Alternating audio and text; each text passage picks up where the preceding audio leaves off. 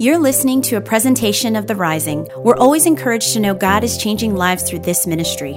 If you have a story to share of how God is working in your life, please let us know and send an email to stories@wearetherising.com. Now, prepare your heart and mind to hear a word from God. Let me ask you, have you ever Googled yourself? That sounds a little inappropriate. But I mean, really, have you ever Googled yourself? I've Googled myself before, and I actually Googled myself recently, but if you Google James Davis, you will find no results for me. You will find results for the comedian James Davis, though.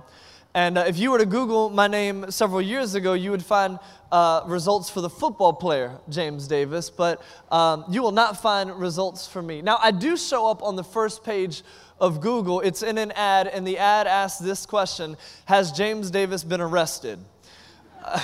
And the answer to that is no, just in case you're wondering, not yet anyway. And but I started looking through Google trying to find myself. Also, just in case you're wondering, I don't have a Wikipedia page either. There are several James Davises with Wikipedia pages, but I am not one of them. And I'm not even in the religious section of Wikipedia. And so contrary to popular belief, I am not that popular or famous. But I started looking through Google to find out where I ended up in the results. And I actually do have a hit on the second page of Google. It's for a blog that I no longer write or maintain or anything like that, so it doesn't work anymore. So that was kind of pointless. And then I started looking, and I wondered how deep I had to go into Google to find an actual link for me.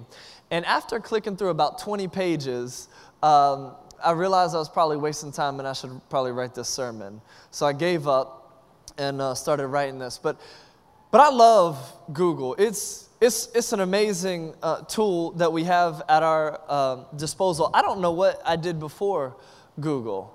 I probably went to the library and looked up books and stuff like that. But I love Google, and people ask Google all sorts of questions. You know, if I was in charge of education in America, I would shorten the amount of time you go to school to about 6 years, because the rest of it could just be summed up in this 2-word sentence: Google it. That's it. Everything you need to know is right there on the Google. And I love it because I can ask questions of Google, and I know that I get accurate information every time, because everything you read on the internet is true. And so you just Google it and you find everything you want. You can learn how to create videos. You can learn how to be a designer. You can learn how to do photography. You can learn how to be a realtor. You can do anything you want just by Googling something. And people ask Google questions all the time. And I came across this one survey that shared some of the most Googled questions people asked by state. And I found it fascinating. I want to share with you some of the questions that people Googled the most by state. People in Texas asked this question the most to Google: where is the internet? They just want to know. Virginians most Googled: why is Virginia for lovers? Floridians, yeah, some of you still aren't sure. Floridians ask this question the most: why do people hate Florida? Louisiana most asked: when is WrestleMania? Love it. It's April 8th, by the way, just in case you were wondering. WrestleMania 2018, April 8th. California asked this question: is Bernie Sanders vegan? Like, this surprises nobody. This is a California type question, right? People in Wyoming asked, what is Wyoming? People in Nebraska are feeling a bit lonely, and so the most asked question they asked is, what is Tinder? Arkansas is a little bit clueless on world history. The most Googled question in Arkansas is, who won the Civil War? Come on. In Kansas, people are asking. That's a new website I'm starting. It's called Askling. In Kansas, people are Googling, how do you make meth? People in Missouri are asking, am I a psycho? Do not go to Missouri. In South Dakota, out of all the questions you could ask Google, in South Dakota, the most asked question there is, why is my poop green? Like, I don't know what's going on in South Dakota, but they got a problem. And then I love this question, because I think this is the question that's on all of our minds This really, if we could solve this, it would just make life so much better. The people in Mississippi, out of all the questions they could ask in Mississippi, are asking, who killed Tupac? Like, in Mississippi, of all places you would want to know that answer, Mississippi, who killed Tupac? And then finally, I'll share this last one with you. It's the question that Hawaii asked.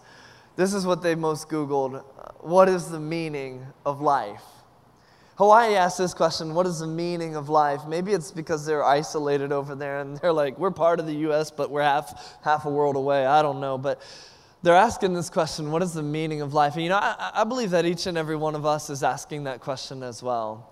If not right now, we've asked it at some point in our life. And maybe you've asked this question in several different ways. Not just what is the meaning of life, but why am I here?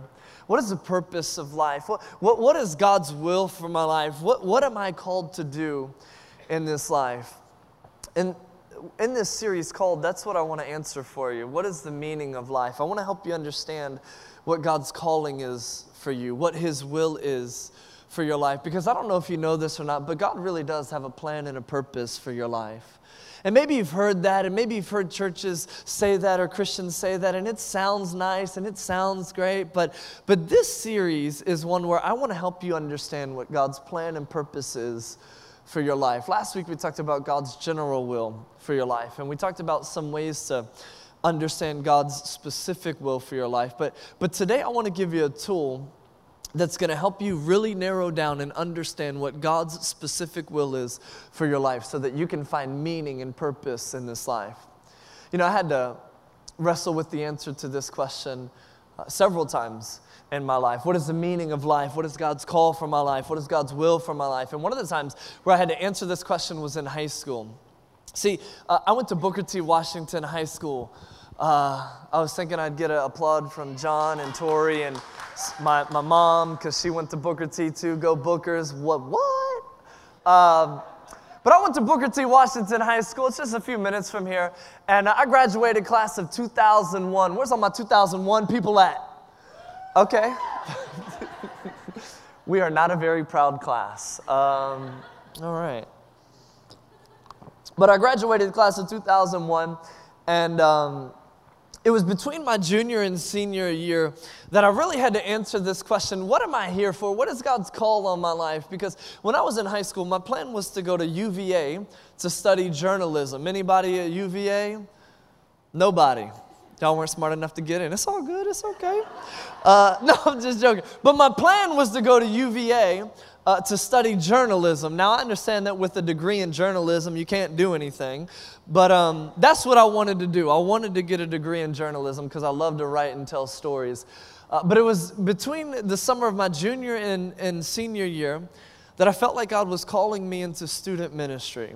Because at the time I was part of a church and I was part of a student ministry there, and my life had been changed because I got involved in a student ministry, and I had some people who were investing in my life as a teenager, and I wanted to make a difference in other people's lives as well. So I started researching, and I decided to go, not to UVA, but instead to go to Roanoke Bible College. I am not going to ask about that because none of you have ever heard of that college before. It's now called Mid-Atlantic Christian University. It's a college down in Elizabeth City, North Carolina. Anybody Elizabeth City? Okay, never mind. But it's this shows you how impressive my education is. But it's a school that's about an hour away. It was a school that had about 200 people in it. And I got a 4-year degree, a bachelor in Bible. I graduated salutatorian of my class. I got 3 different, thank you. You won't clap in a moment. I got 3 different minors, one in preaching, one in youth ministry, and one in counseling. And if you're wondering, what can you do with a degree in Bible, a bachelor's in Bible, graduating salutatorian from your class with 3 different minors? I know it sounds impressive, but you can do the same thing with that degree as you can with a degree in journalism. Nothing. Except lead a church, maybe. But so I got a degree, and then I did an internship at this church in Virginia Beach for a year for free. I went to them, I said, I want to be in student ministry, and I see myself being the student ministry pastor here. And they said, well, that's nice. Here, how about you do an internship? I said, awesome. How much does it pay? They said, nothing. I said, okay, well, I'll do it. And so for an entire year, I worked for free as an intern there, as their student ministry pastor. And then at the end of that year, they hired me. And I was a student ministry pastor for 7 years of my life. And I loved it. I felt like I was in my sweet spot, like I was doing the thing that I was called to do. I had a passion for students. I was seeing kids' lives change. It was an amazing time for me. But then my passion began to wane. And there were some catalytic events that took place in the summer of 2012 that caused me to question my calling.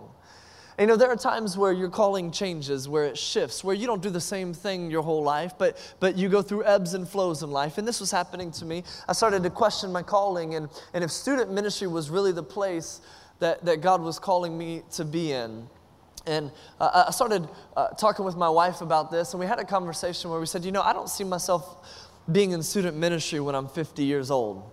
I don't even see myself being in student ministry when I'm 40 years old. Now, there are amazing student ministry pastors at that age, but I just didn't see myself there. And I said, but I do see myself at that age leading a church. And the question that we asked, well then, if that's where we're headed one day, why not start now? What's holding us back from starting now? Again, this is in the summer of 2012. And I started to look at all of my experience and everything I had been through. And I realized that God had brought me to a place to be able, I felt, equip me to lead a church, to cast vision, to inspire people, to lead a movement that would make a difference in the world. And so we started looking at that and we said, yeah, this is the route that we need to take. This is what God is calling us to do. But again, I was hesitant about doing it. And I was hesitant about leading a church or starting a church really for two reasons. One is because I was afraid. And the second is because I just felt like there had to be somebody better than me to do it. I mean, I could give you a list of people who'd be better to lead a church than me, more qualified, more equipped than me. And again, the first reason is I was afraid. I mean, people for years had come up to me and they said, you're going to start a church one day, you're going to lead a church one day. And I always said, no, that's nice, but I'm never going to do that. And I never told them why, and the reason is because I was afraid. See, I was afraid to step into that calling because I was wondering, well, what if it fails? What if I put myself out there and it just doesn't work? What if we go to start a church and nobody shows up? By the way, if you start a church and nobody shows up, it fails. You don't have a church. I started wondering, what if we can't raise enough money because we're going to have to buy equipment, and we're going to have to advertise, and we're going to have to sustain this thing. What if we don't get enough money? What if nobody comes? What if it fails? And really, I was afraid. And the other reason is, again, I just felt like there's got to be people more equipped than me to do this. There are better people than me to lead a church. And what I realized was I was playing the role of Moses in avoiding my calling. So I don't know if you know the story of Moses or not, but God shows up to Moses and he says, Moses, I want you to lead my people Israel out of Egyptian captivity. And Moses responds with fear. Well, but I don't talk good. And what if I go to them and they don't listen to me? And what if they ask who sent me? And then I'll be like, I don't know who sent me, just this bush I'm talking to. And so what if? And really it was fear that he responded with. And then at the end of the conversation with God, Moses just said, can you just send somebody else? Essentially, Moses is saying, God, there's got to be somebody better than me to do this. And I felt like what God was saying to me is, if I wanted somebody else to do this, if there was somebody better equipped to lead this church, I'd be putting it on their heart and not yours. And then I realized that fear was not a big enough enemy to bow down to. And if I was going to bow down to anything, it needed to be to the will of God. And so, in tackling those two obstacles, preventing me from pursuing my calling, I said, come on, let's go. We went to church planning assessment. It's a team of people who assess people who want to start churches. Because listen, some people want to do some things and they're not really good at it. I know you want to sing, but leave it to somebody else because you ain't good at it. But there are some people, you see those people on American Idol. Like, that's too dated. That stopped, didn't it? That's not a show anymore. X Factor, The Voice. There you go. All right. But anyway, so we went to church planning assessment. There's a team of people who evaluate and see, do you have what it takes? And they said, yeah, we think you got what it takes. You got a green light. Go for it. Make it happen. That was great confirmation for us. And then we spent the beginning of 2013 all the way to September 14th, 2014 in the process of launching, doing a lot of hard work, raising money, getting the word out, building a launch team, telling people, here's how this church is going to be. And we spent all this time, effort, effort, and energy so that we could launch September 14th, 2014. And on our launch day, we launched with 210 people right here at the Norva. 7 people that day said they wanted to accept Christ. 2 weeks later, we had our very first baptism right here in the Norva. This is the first person to get baptized in our church. It's Leah Winters. And I think, none of what we've seen today would have ever happened. 103 people baptized since we started. $72,000 given away to our strategic partners to make a difference in our local community and around the world. Jeans being collected to help the homeless. Serving our city this week to make a difference in our community. None of this would have ever happened if I didn't catch my calling and carry it. But it's not just about me catching my calling and carrying it. It's also about you catching your calling and carrying it. Because a great church is not built on the talent of a few, it's built on the sacrifice of many. We've been able to do what we do because so many of you have caught the call God has given you in your life and you've carried it. Because so many of you faithfully give, we've been able to do what we do. Because so many of you faithfully serve, we've been able to see what we've seen as a church. It's because not just that I answered the call of God on my life, but you answered the call of God on your life as well and stepped up to be the church. That's why we've been able to do what we've been able to do.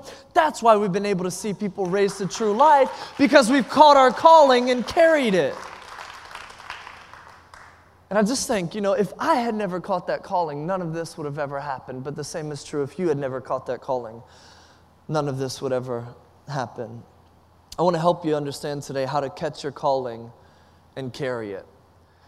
The title for my sermon today is called Cloak Catcher. Cloak Catcher. If you would take a moment to write that down in your notes, I want to tell you how to be a cloak catcher. Now, in order to catch your calling and carry it, you first have to identify what your calling is. And I want to help you identify your calling by showing you this diagram right here. In order to identify your calling, you need to answer 3 questions. You need to answer the question, what do I love to do? You need to answer the question, am I any good at it? And then, does the world need it? When you discover something that you love, something you're great at, and something the world needs, that is your calling. That is your purpose. That is why you're here. Let me give you some examples. Let's say you love numbers. I don't know what's wrong with you, but if you love numbers, you love crunching numbers, and you're really good at math, and you're really detail-oriented, then the world needs some great accountants. The world needs some great bookkeepers. The world needs some people to help keep us straight, And so that is your calling. That may very well be what you need to do with your life. If you love food, if you're really good at cooking food, and you can make a great chicken sandwich, well, the world needs a great chicken sandwich, and so you're true at Kathy, and you need to start Chick-fil-A. See, if he never sees his calling, we wouldn't have something so great as a #1 original sandwich or the spicy chicken sandwich, see? You got to find out, what is it I'm good at? What do I love doing? And does the world need it? And right in there is your calling. So here's some examples of things to stay away from. Let's say you say, I love drawing. Great. Are you any good at it? No, I'm rubbish at it. Okay, well, that's not your calling. Let somebody else draw for Disney. Unless you learn. See, you might love something, but you're not really good at it, but you can learn. Are you willing to put in the time, effort, and energy to learn it? To become great at it? To invest your skill in it? I'll tell you, my wife, she's a graphic designer. She's amazing at it. She learned that in high school. She went to college and she taught her professor stuff. All because she had the passion, drive, and desire to learn. She became an expert at it, and that's her calling. She loves it, she's great at it, and the world needs to look good. So she helps the world do that through graphic design. So if you love it, but you're not good at it, well, learn to get good at it, or don't do it. Pursue something else.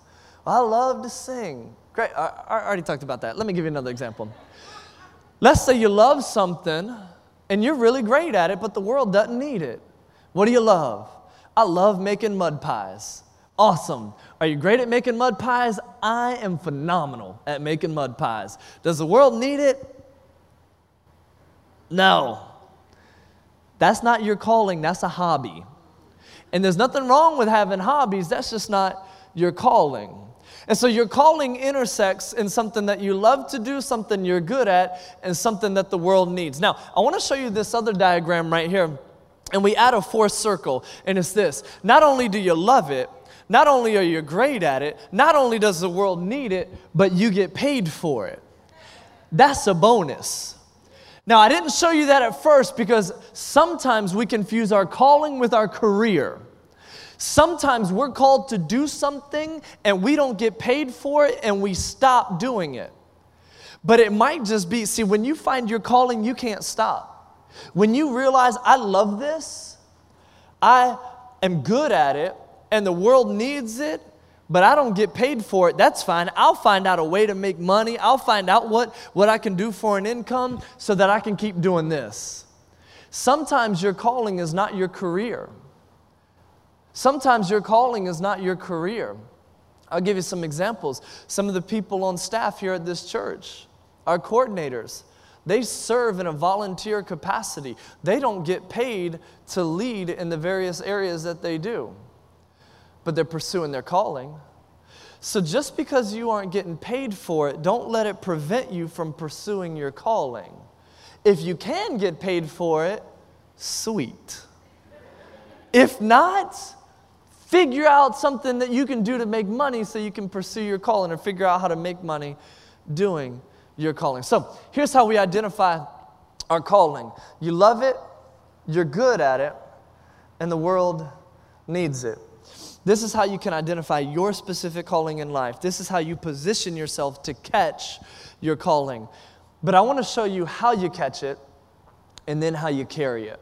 So if you have a Bible, would you open up to 1 Kings chapter 19, verse 19. It's 1 Kings chapter 19, verse 19. 1 Kings 19, 19. Also, if you're following along in the YouVersion app, you can just go to events. You can find the rising right there, and all my notes and scripture references are right there in the YouVersion app. So 1 Kings 19, 19.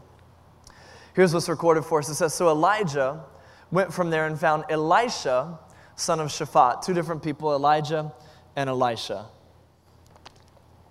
Elisha was plowing with 12 yoke of oxen, and he himself was driving the 12th pair. Elijah went up to him and threw his cloak around him. Elisha then left his oxen and ran after Elijah. Well, let me kiss my father and mother goodbye, he said, and then I'll come with you. Go back, Elijah replied. What have I done to you? So Elisha left him and went back. He took his yoke of oxen and slaughtered them. He burned the plowing equipment to cook the meat and gave it to the people, and they ate. Then he set out to follow Elijah and become his servant. Again, the title for my sermon is Cloak Catcher. Now, Elijah was the prophet of Israel. He was God's spokesperson to the nation of Israel. Elijah got to sit in the presence of kings. Elijah had doors open for him that others always had closed. So Elijah had great access. Elijah had a direct word from God. And there was this one time in Elijah's life, I mean, he was like this amazing prophet. Elijah was, no, I won't say that. Elijah was BA, you know what I'm saying? He was awesome. Anyway, so there was this time in Elijah's life where he has this showdown with the prophets of Baal. Baal is another god. And he has this showdown with them on Mount Carmel. And God sends down fire and proves that God is the one true God. All the prophets of Baal are slaughtered. Elijah is on cloud 9. He's like, yes, see, I told you God is the one true God. And all the people of Israel see it. There's this great revival that takes place in Israel. But then the next day, Jezebel, the queen of Israel, who worshipped Baal, said, I'm going to take Elijah's life. So she threatens him. Elijah is scared for his life, and he runs into this desert, and he sinks into a depression. And he gets so depressed, it gets so bad, that Elijah, the man of God, the prophet of God, who just experienced this great victory, prays and says, God, would you just kill me? Would you just take my life? He's sunk so low, he now wants to commit suicide. And God shows up to Elijah in this moment. And essentially what God says to Elijah is, I'm not done with you yet. Get up. Stop throwing a pity party for yourself. Stop whining, because I got a plan and a purpose for your life. I've called you to something greater. Elijah, you need to understand that if you're not dead, I'm not done. As long as you're still sucking wind, I got something for you to do. Now get up and go do what I've called you to do. And the reason why more of you aren't clapping is because you think I'm talking about God talking to Elijah. God is saying that to some of you today. I know you've been going through some difficulties. I know you've been down and out. I know you got some hardships and you feel like throwing in the towel, but you need to get up and do what I've called you to do, because you got a plan and a purpose. I knew what I was doing when I created you. I know that the best days are still ahead of you. So stop whining, get up, and do what I've called you to do. The best is not behind you. The best is yet to come. And this is what Elijah understands. So he gets up and he comes across Elisha. And when we see Elisha's this young guy. He's plowing in a field, and he has a yoke of oxen in front of him. A yoke of oxen was 2 oxen that were tied together, and he's behind the oxen. And he's in a 12-man plowing team, and we discover that Elisha is the 12th man in the 12-man plowing team. So here's Elisha's view all day. He's looking forward, and all he can see in front of him. And if anybody had a reason for despair, it's Elisha. Because all he can see in front of him is ox butt. That's it. He can't see past that. And he's plowing behind him. I don't know if you've ever seen animals like this. Maybe you've seen elephants at a circus, horses in a parade, camels on your Saharan desert travel adventures, wherever. But animals like this do not take care about where they relieve themselves. So Elisha is plowing behind these 2 oxen, and he's getting farted on all day. Poop all over. That's so disgusting. I can't believe you're talking like that in church. Some of you, though, when you come on now, you talk about your life, you're like, yeah, that kind of describes my life. Feel like I'm getting farted on all the time. Feel like I just keep plowing through poop all the time. It's just a blank show. I just can't even, that's what it is. So Elisha is where we are. We can identify at times. We can relate. Elisha's there. And not only does he have the 2 oxen in front of him relieving themselves, but there's 11 pairs of oxen in front of them. And he's just plowing through it all. And then Elijah comes along, takes off his cloak, and tosses it on Elisha. Now this is Elijah saying to him, you're going to take over for me one day. I want you to wear my mantle. You're going to become like me. And Elisha grabs hold of the call that's been cast toward him. He catches the cloak, and then he begins to carry it. And his life is forever changed. We see that with Elisha. What happens is he follows Elijah for about 7 or 8 years, and then eventually he takes over as the prophet of Israel. But that never would have happened had he not caught the calling and carried it. I want to show you how to catch your calling. So you know how to identify it. What do you love? What are you good at? And does the world need it? But I want to show you how to catch your calling. Here's how you catch your calling. You got to be in the right place at the right time. You got to be in the right place at the right time. And I want to help you understand how to be in the right place at the right time by looking at Elisha. First, in order to be in the right place at the right time, you got to develop humility or embrace humility. And develop the attitude of a servant. Embrace humility and develop the attitude of a servant. Elisha is the 12th man in a 12-man plowing team. Like, this is the lowest you can go. What if Elisha didn't show up to work that day? What if Elisha started thinking, you know what, I'm better than this. I mean, I'm here plowing behind these other guys. I mean, I should at least be in the 6th position, or really, I could be the first one because Larry, he doesn't know what he's doing up there. I can do a way better job than him. You know what? This is for the birds. I'm going to not show up today. Because we all say that. This is for the birds. But I'm not showing up today. I'm too good for this. I'm better than this. Well, if Elisha bought into his pride and didn't embrace humility, if he didn't submit to the authority over him, he wouldn't have been in the right place at the right time. And I wonder if for some of us, the reason why we miss out on being in the right place at the right time to catch our calling is because we're too prideful. Like, before you can lead, you got to learn to serve. Before you rise up to where you long to be, you got to learn how it is in the trenches. And Elisha submitted himself to the authority above him and did what they said. He showed up for work that day. I wonder how many of you need to submit better to your boss instead of bucking against them. Partnering with them to say, I'm with you in this mission. I want to help you succeed, and I want to help see your vision come true. How much better would it go for you? What would happen if we just said, you know, I'm going to embrace humility and develop the attitude of a servant? Well, when we do that, we're in the right place at the right time. I love the story that Dave Ramsey tells about his dad. Dave Ramsey has his own company, hundreds of employees, great guy. But his dad, I think, sold real estate, and he said that there was a time that they went into a restaurant and the server was just so awesome that his dad just said, hey, how much money do you make? And she said how much it was, and he said, well, here, I want to hire you to come work for me. And then she got the job, and she rose up in that job from just being an agent to being like second in command.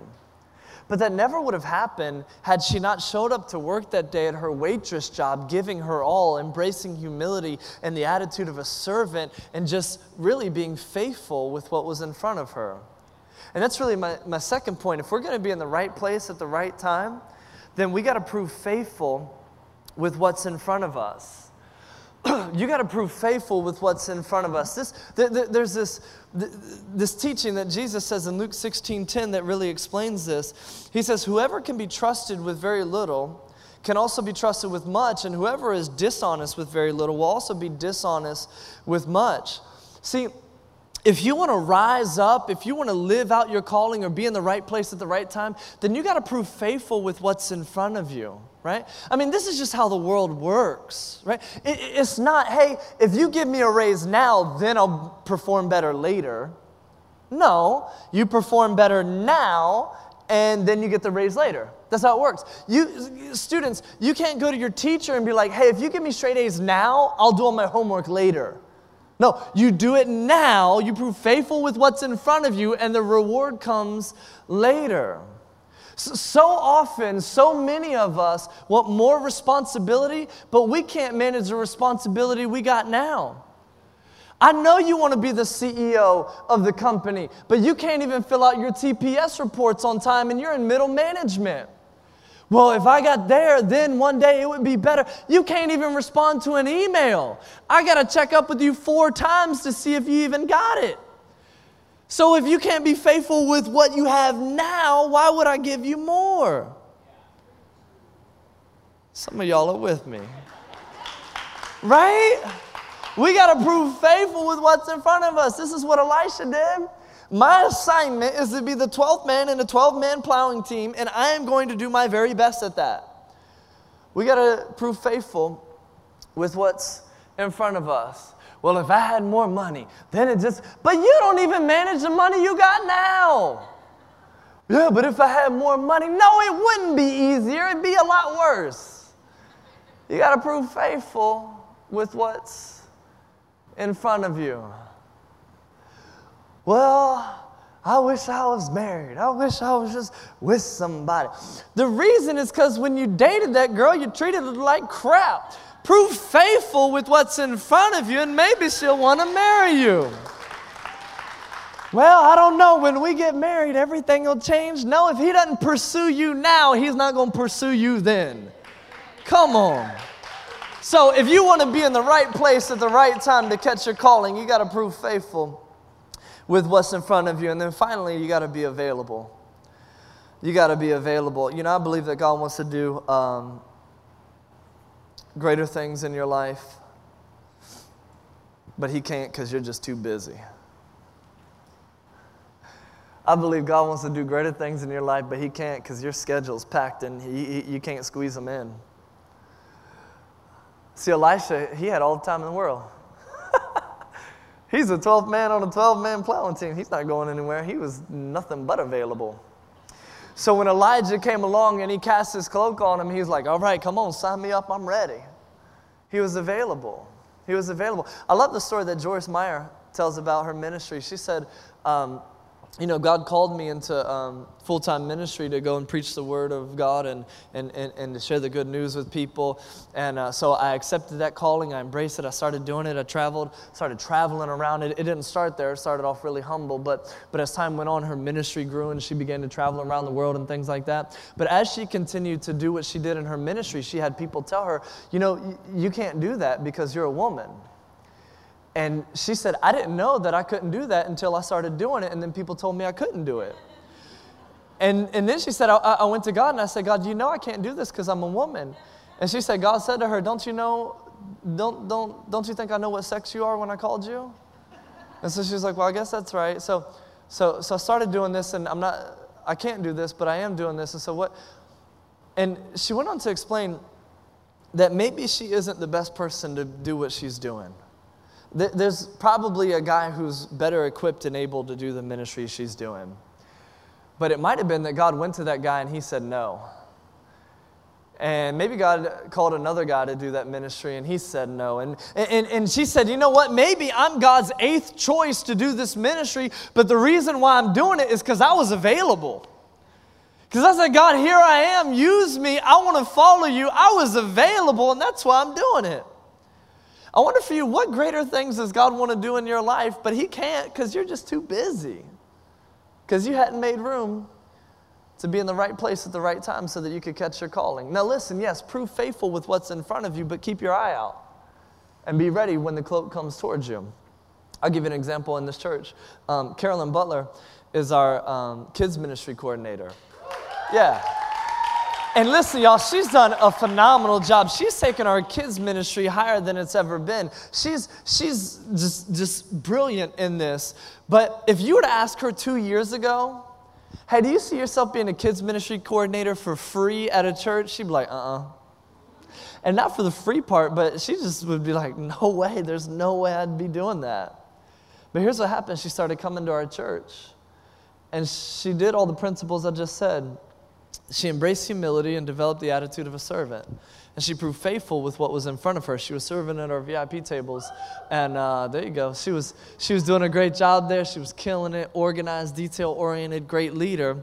And I saw her and I said, I think she has potential to lead our kids ministry. That's a completely different area than VIP. I went up to her and I asked her, and I told her what I saw in her. And she said, yeah, I'll do it. And so she stepped up, and she stepped into this, and she's done a phenomenal job. But 2 years ago, if you were to ask her if she would ever do this, she'd say, no way, because it didn't look like what she thought she'd be doing. But she was available, and now she's living out her calling. And again, your calling doesn't always mean you get paid for it. So she's found a way to get paid so she can keep doing this. Maybe we'll pay her one day, I don't know. Got to give. But no, she can keep working for free. That's what some of y'all say. But she was available. She was available. She was available. I just wonder if I wasn't available to catch the call that God had on my life, would any of this happen? And here's the thing with catching your calling. You got to be in the right place at the right time because some people are depending on you to catch your calling. People are depending on you to catch your calling. And so you got to catch your calling, but then it goes beyond that to carrying your calling. And carrying your calling can be difficult. Here's what I mean. Here's what happened with Elisha. 1 Kings chapter 19, verse 21. So Elisha left him and went back. He caught the cloak. Now he has to carry it. He took his yoke of oxen and slaughtered them. He burned the plow equipment to cook the meat and gave it to the people, and they ate. And then he set out to follow Elijah and became his servant. See, in order for Elisha to carry the cloak, to carry his calling, he had to burn the plow and the oxen. He had to sacrifice something. He had to give up. He had to step out in order to do that. Sometimes we like hearing and understanding, this is what I'm called to do, but we don't always want to do what it takes to make it happen. Last week I quoted Dave Isay, who said, knowing your calling is one thing, but the blood, sweat, and work to actually do it is another. There's this girl that I know, went to high school together. She works at Restaurant Depot as a cashier. I said, what do you want to do with your life? Because I don't think this is it? She said, no, I want to go into criminal justice. I said, great, well, what are you doing to pursue that? I'm just thinking about going to school. How long you been a cashier? 4 years. How long you been thinking about criminal justice? 4 years. You need to stop thinking about going to school and go to school, right? I know it's hard. I know it's difficult. But if you're going to carry your calling, you just got to do it. And sometimes it's hard. See, we want to catch it, but we don't always want to carry it. Let me ask you, what is God calling you to do, but you've been putting it off because you're so scared to step out? Maybe you're like me, you're afraid of failure. Maybe you look and you say, man, it's going to take a lot of work to do this. What is God calling you to do? It's time to not just catch your calling, but carry it too. You got to catch it and carry it. As the band comes up, I want to ask you, what is God calling you to do? What do you love to do? What are you good at? And what does the world need? That's your calling. Now get in the right place. Be humble. Develop the attitude of a servant. Be faithful with what's in front of you. Keep your eyes open and be available so that when your calling comes along, you'll be able to catch it. But not just catch it, carry it. You got to catch it and carry it. Somebody say catch it. Now say carry it. Catch it, carry it. Catch it, carry it. And here's what Elisha did. Because he caught his calling, he started serving Elijah. I don't know if you caught that or not, but it said that he left everything. The end of verse 21. And became his servant. Like this is a lateral move. He didn't catch the calling to become Elijah's apprentice or to be his second in command or to be his staff member. He caught the cloak so he could serve Elijah. But as he adopted the attitude of a servant and embraced humility, as he proved faithful with what was in front of him, and as he was available, he rose up to become the prophet of Israel. What are you good at? What do you love doing? And what does the world need? That's your calling. Make sure you're in the right place at the right time to catch it. But now I'm wondering, will you do the hard work of carrying it? Because your calling is coming. Elijah's walking by, and he's throwing the cloak on you. The cloak is in the air. Will you catch it? It's coming to you.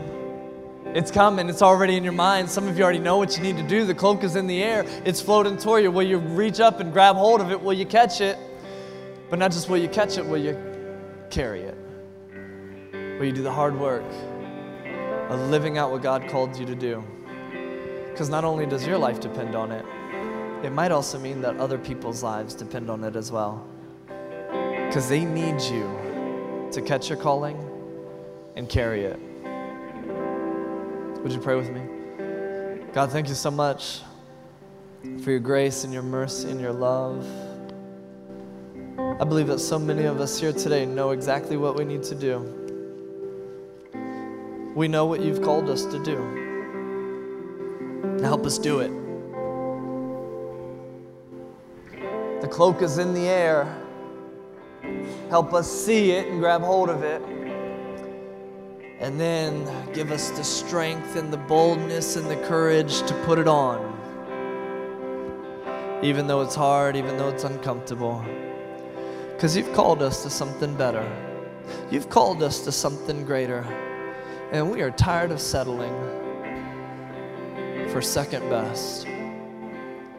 Today, we're catching our calling.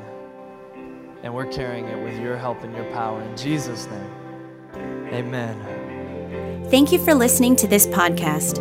We pray you were inspired and encouraged by today's message. If you'd like to support this ministry financially, sign up to serve on a team, join a group, or just find out more information on The Rising, visit us at wearetherising.com.